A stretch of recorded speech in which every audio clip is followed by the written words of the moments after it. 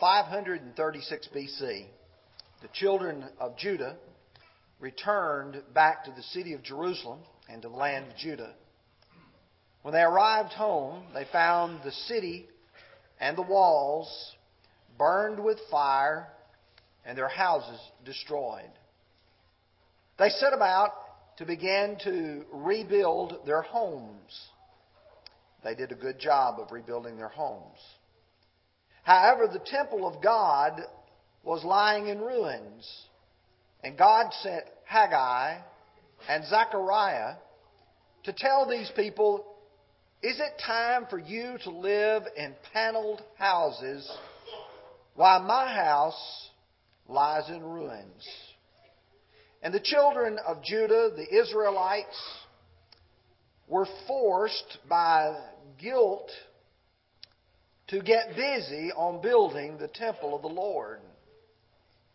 However, after the temple was built, and for about another 50 to 75 years, the heart of the people was not in their worship and their service to God. In our last lesson 2 weeks ago, we looked at the first part of the book of Malachi. And we observed in chapter 1 that there were a lot of people who were losing interest in serving the God of heaven. It was obvious in the things they were doing, the way they were living. We're now ready to study chapter 2. And when you study chapter 2, one thing becomes painfully apparent. Their families were falling apart. The truth is, drifting away from God has some very serious consequences in our lives. If I choose to do that which is contrary to God, I'm going to suffer the consequences of it. In Proverbs chapter 13 and verse 15, Solomon observed, "Good understanding gains favor, but the way of the unfaithful is hard." He's going to find the choices that he has made in life bring about sadness and sorrow and difficulties and troubles. As I go a little bit further to the book of Hosea, to chapter 14 and verse 9. There Hosea says, "Who is wise? Let him understand these things. Who is prudent? Let him know them. For the ways of the Lord are right. The righteous walk in them." But carefully, the transgressors stumble in them. Those who choose to violate God's law are going to find themselves stumbling, tripping, and falling through this world. Malachi describes the failures of the people of God and God's attitude toward them. God is disappointed in His people. God is discouraged because He has given them everything they need, and in return they've given God a half-hearted sort of faith, and as a result their families are falling apart. I want you to take your Bibles. This is going to be a Bible study this morning. We're going to study the book of Malachi, chapter 2.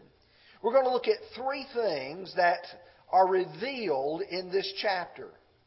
The first one was their intermarriage with foreigners. That was one of the sources of their problems. Number two, we're going to look at their faithless marriages. The fact that they didn't live up to the promises which they had made. And then number three, we're going to look at their failure to appreciate God's divine justice. So let's begin. Let's begin, first of all, by looking at verses 10 through 12. And God, speaking through Malachi, says, "Have we not all one Father? Has not one God created us? Why do we deal treacherously with one another by profaning the covenant of the fathers? Judah has dealt treacherously, And an abomination has been committed in Israel and in Jerusalem. Judah has profaned the Lord's holy institution, which He loves. He has married the daughter of a foreign god. May the Lord cut off from the tents of Jacob the man who does this, being awake and aware. Yet, who brings an offering to the Lord of hosts? Now, folks, there's a lot within that. Time will not permit me to discover every detail for you. Let me, if you will, focus on one of the primary things that is found here in verse 11.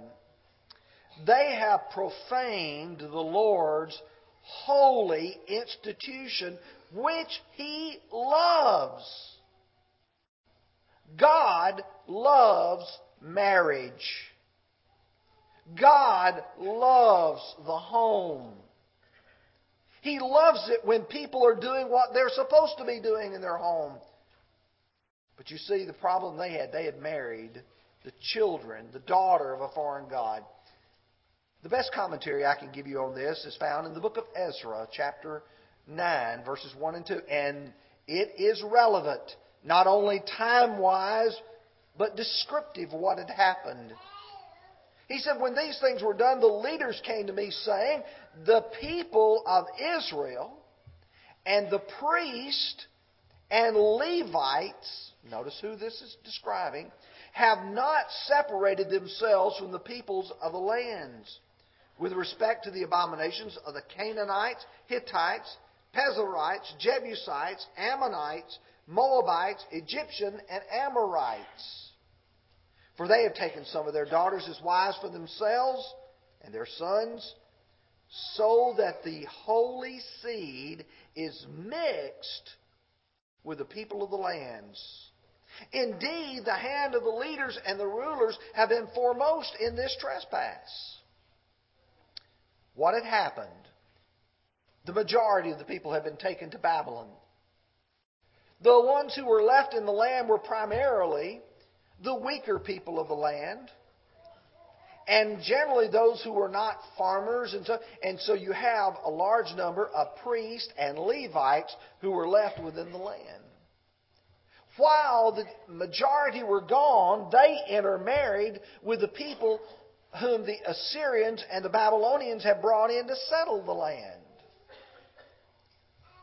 And their intermarriage was wrong. You say, what do you mean it's wrong? It was a violation of God's divine law. When the children of Israel were prepared to cross the Jordan River, go into the promised land, here's what God said to them in Deuteronomy 7, verses 3 and 4. You shall not make marriages with them. You shall not give your daughter to their son, nor shall you take their daughter for your son. For they will turn away your sons from following me to serve other gods. So the anger of the Lord will be aroused against you and destroy you suddenly.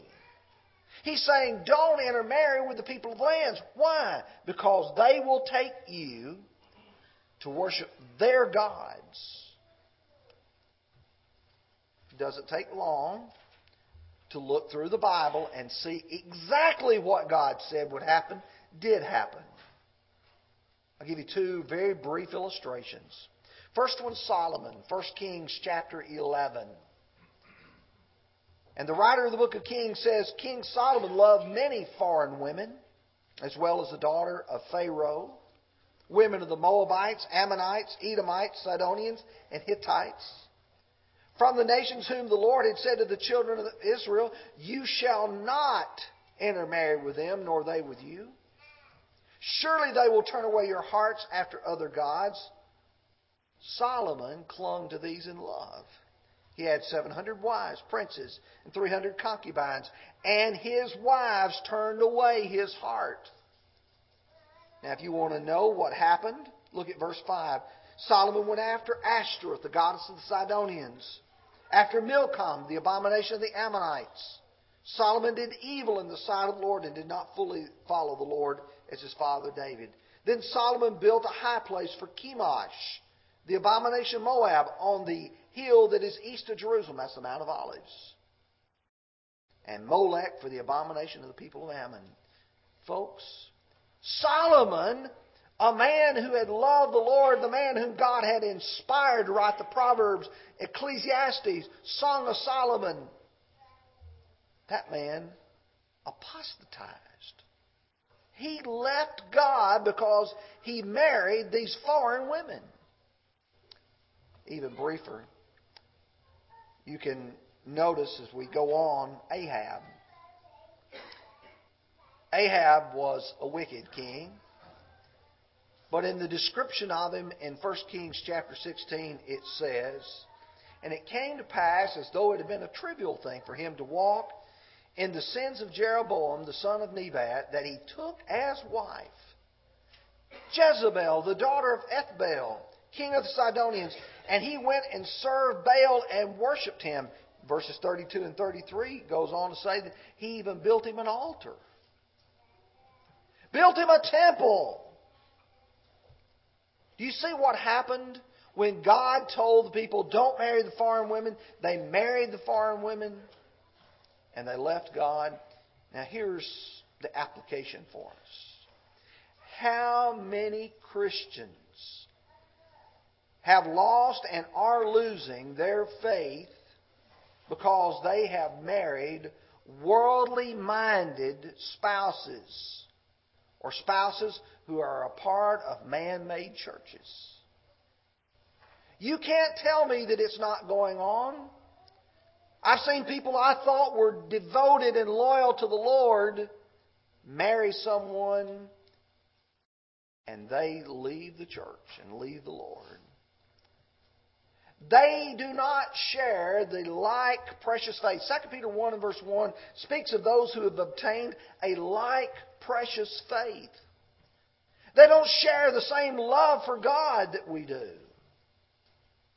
And same love for the truth. Only Christians have the hope of not only sharing a precious life together here, but one together in eternity. In 1 Thessalonians 4:13 through 18, he talks about not sorrowing as others who have no hope. And then he talks about when Jesus returns, he will bring with him those who are sleeping in Jesus. And then when you get to verse 17, he says, "Then we who are alive and remain shall be caught up together with them in the clouds to meet the Lord in the air. And thus we shall always be with the Lord." Folks, marrying those of like precious faith is very extremely important. Now let me move quickly, because of time, to the next part. Read with me now verses 13 through 16. "And this is the second thing you do. You cover the altar of the Lord with tears, with weeping and crying. So he does not regard your offering or the offering anymore, nor will he receive it with goodwill from your hands. Yet you say, for what reason? Because the Lord has been a witness between you and the wife of your youth, with whom you have dealt treacherously. Yet she is your companion and your wife by covenant. But did he not make them one, having a remnant of the Holy Spirit, or of the Spirit? And why one? He seeks a godly offspring. Therefore take heed to your spirit, and let none deal treacherously with the wife of his youth. For the Lord God of Israel says that he hates divorce. For it covers one's garment with violence, says the Lord of hosts. Therefore take heed to your spirit that you do not deal treacherously." Now folks, let me tell you what was going on. Things were not going well in their lives.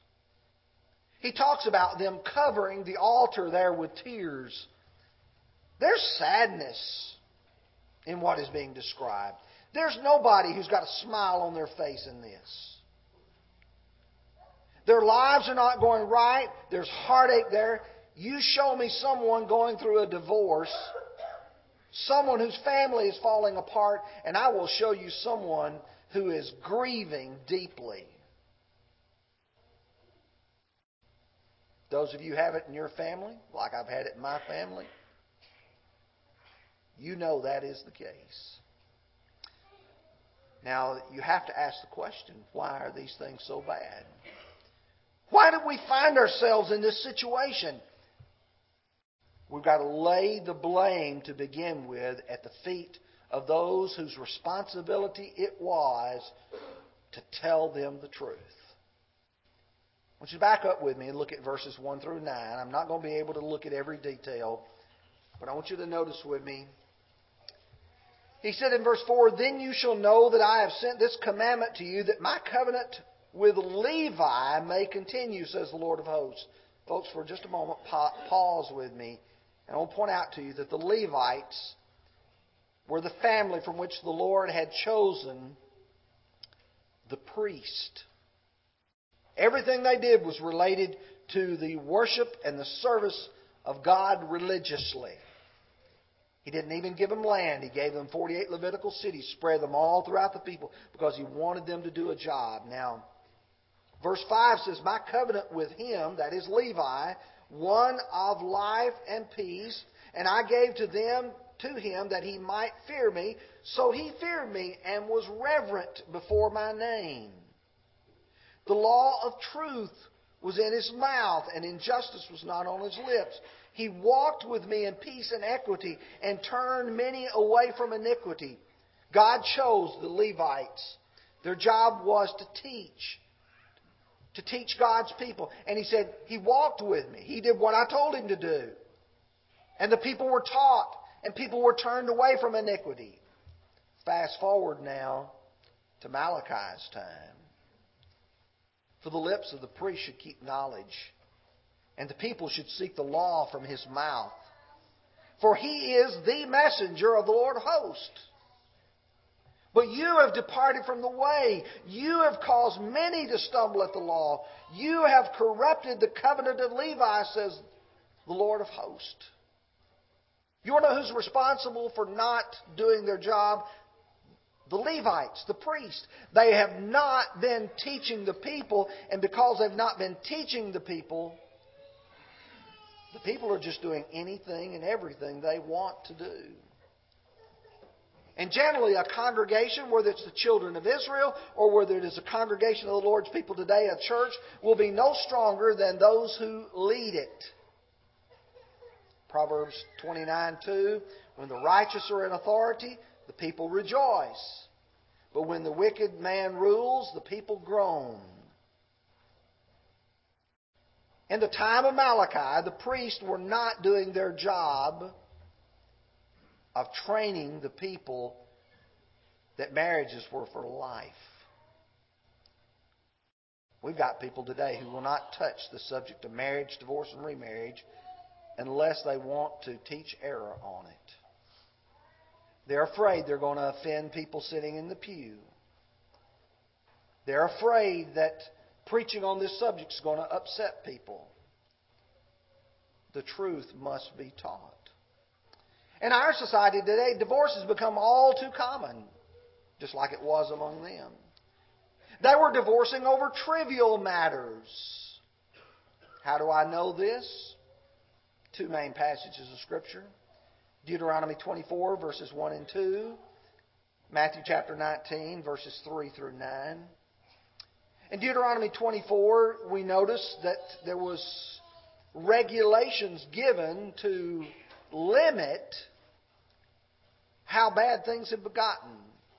When a man takes a wife and he marries her, and if it happens she finds no favor in his eyes because he has found some uncleanness in her, and he writes her a certificate of divorce and puts it in her hand and sends her out of the house, and then he goes on to describe what if another man marries her and then maybe he dies. What about him going back to that first husband? And God said, no, that's an abomination. She's been defiled.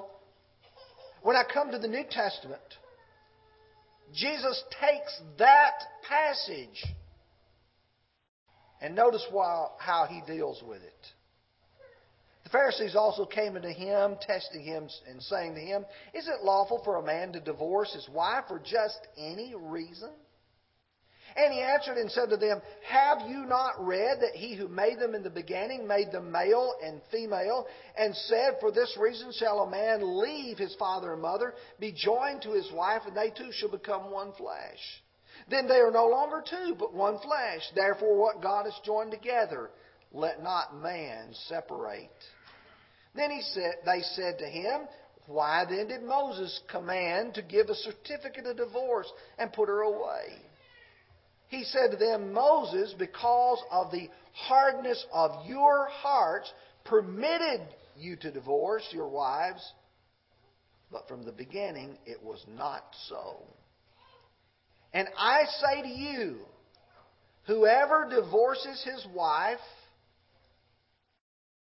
except for fornication, and marries another, commits adultery. And whoever marries her who is divorced, commits adultery. Do you see what was happening in the day of Moses? Do you see what was happening in the first century? Do you know what's happening today?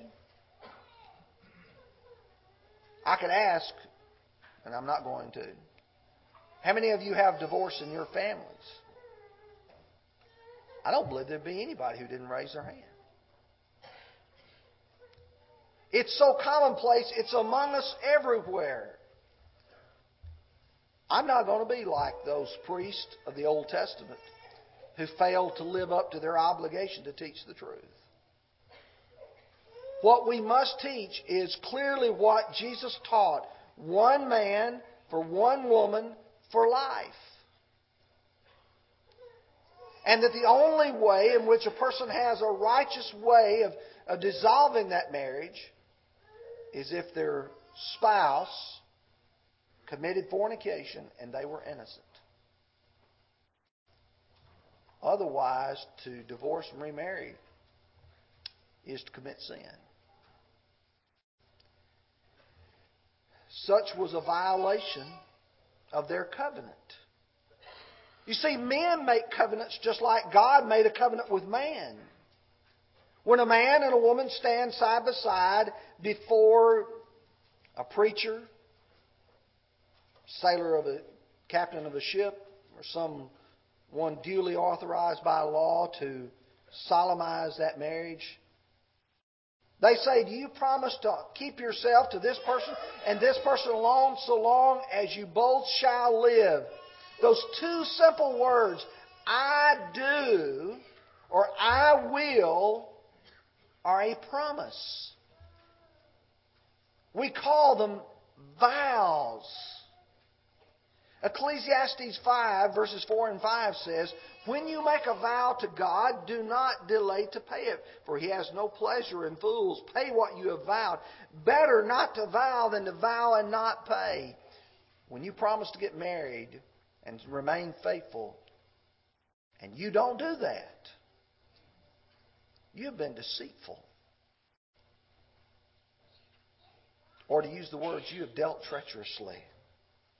To deal treacherously means to be deceitful. Spouses depend on the promises made to them. Number 3, let's look at verse 17 now. You have wearied the Lord with your words. Yet you say, in what way have we wearied Him? In that you say, everyone who does evil is good in the sight of the Lord, and He delights in them. Well, where is the God of justice? Many people believe there's no justice in this world. They don't believe there's any right or any wrong. You talk to people today about some topics like homosexuality. Oh, they'll like, well, that's your opinion, that's your belief. As if it really doesn't matter what one believes. That there's no real justice, no real right, and no real wrong. And that's the point which they had gotten to. Such charges God with honoring the wicked the same as the righteous. That says this man over here who lies, cheats, steals, and leaves his wife is just as good as a man who tells the truth, works hard, and is a family man the rest of his life, as if God does not care one way or the other. Such really says it doesn't matter how one lives. You want to know how the people in the book of Malachi got in such a bad shape? They lost their interest in God. It's evident in the things they did.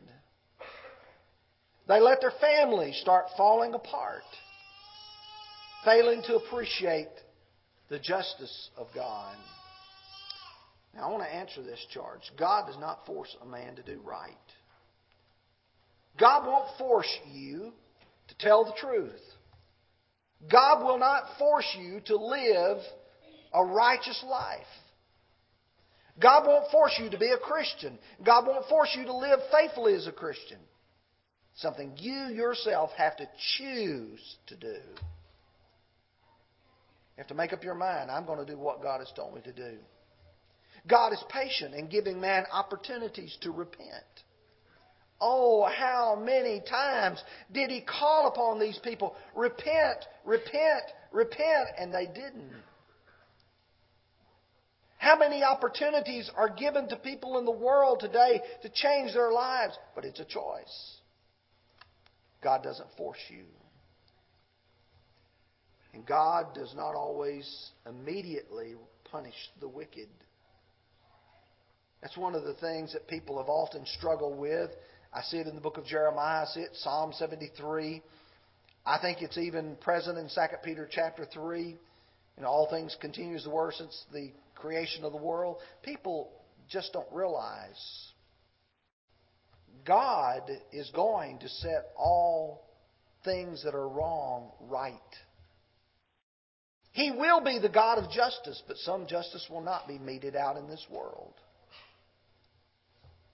But you better believe it will be. Some people fail to appreciate the divine justice. Families fall apart when they begin to fall away from God. I want to tell you, I'm really sad when I see young couples start missing the services of the church. Because that's only a symptom. Church attendance is only a reflection of the devotion of the heart. I grieve when I see people no longer interested in spiritual things. Because you know what I can see in their future? I can see sadness and tears. And I can see many of them's families beginning to fall apart. Sadness and heartache comes when one or more choose not to live godly. I'm going to tell you, it's so sad when you see one of the spouses who wants to do what is right, loves God, wants the best for their family, but their other one does not. That's why it's so important for Christians to marry Christians. No, not just marry Christians. Marry faithful Christians. Those who love God and love Him to the point that they would do anything in the world to save your soul. You want to avoid the sadness? You want to avoid the heartache? Marry a faithful Christian. The message of Malachi is if one wants to enjoy the blessings of God, then you must put God first in everything, including our homes. If I could be able to adequately convey to you the book of Malachi, I think it would really, really touch your heartstrings. Because Malachi is trying to bring the people back into a right relationship with God. If you're not a Christian this morning, God loves you. the angels of heaven would rejoice to see your obedience to the gospel. You've got to believe that Jesus is the Christ, repent of your sins, confess your faith in Him, and be baptized. It may be that in your home that's what's lacking. Your spouse may be a Christian, you may not. It may be that your mother and your father are praying for you and they have been encouraging you to become a New Testament Christian. And what's lacking in your life is making a commitment to the Lord that you will live with the rest of your life. It's possible that you're here as a Christian. You look at yourself and you say, I've messed up. I have not lived like I'm supposed to have lived, and I'm suffering the consequences for it. You can correct that this morning. That's why we're here together as a congregation of God's people, because we want one another to go to heaven. If you need to respond, will you come as we stand and sing?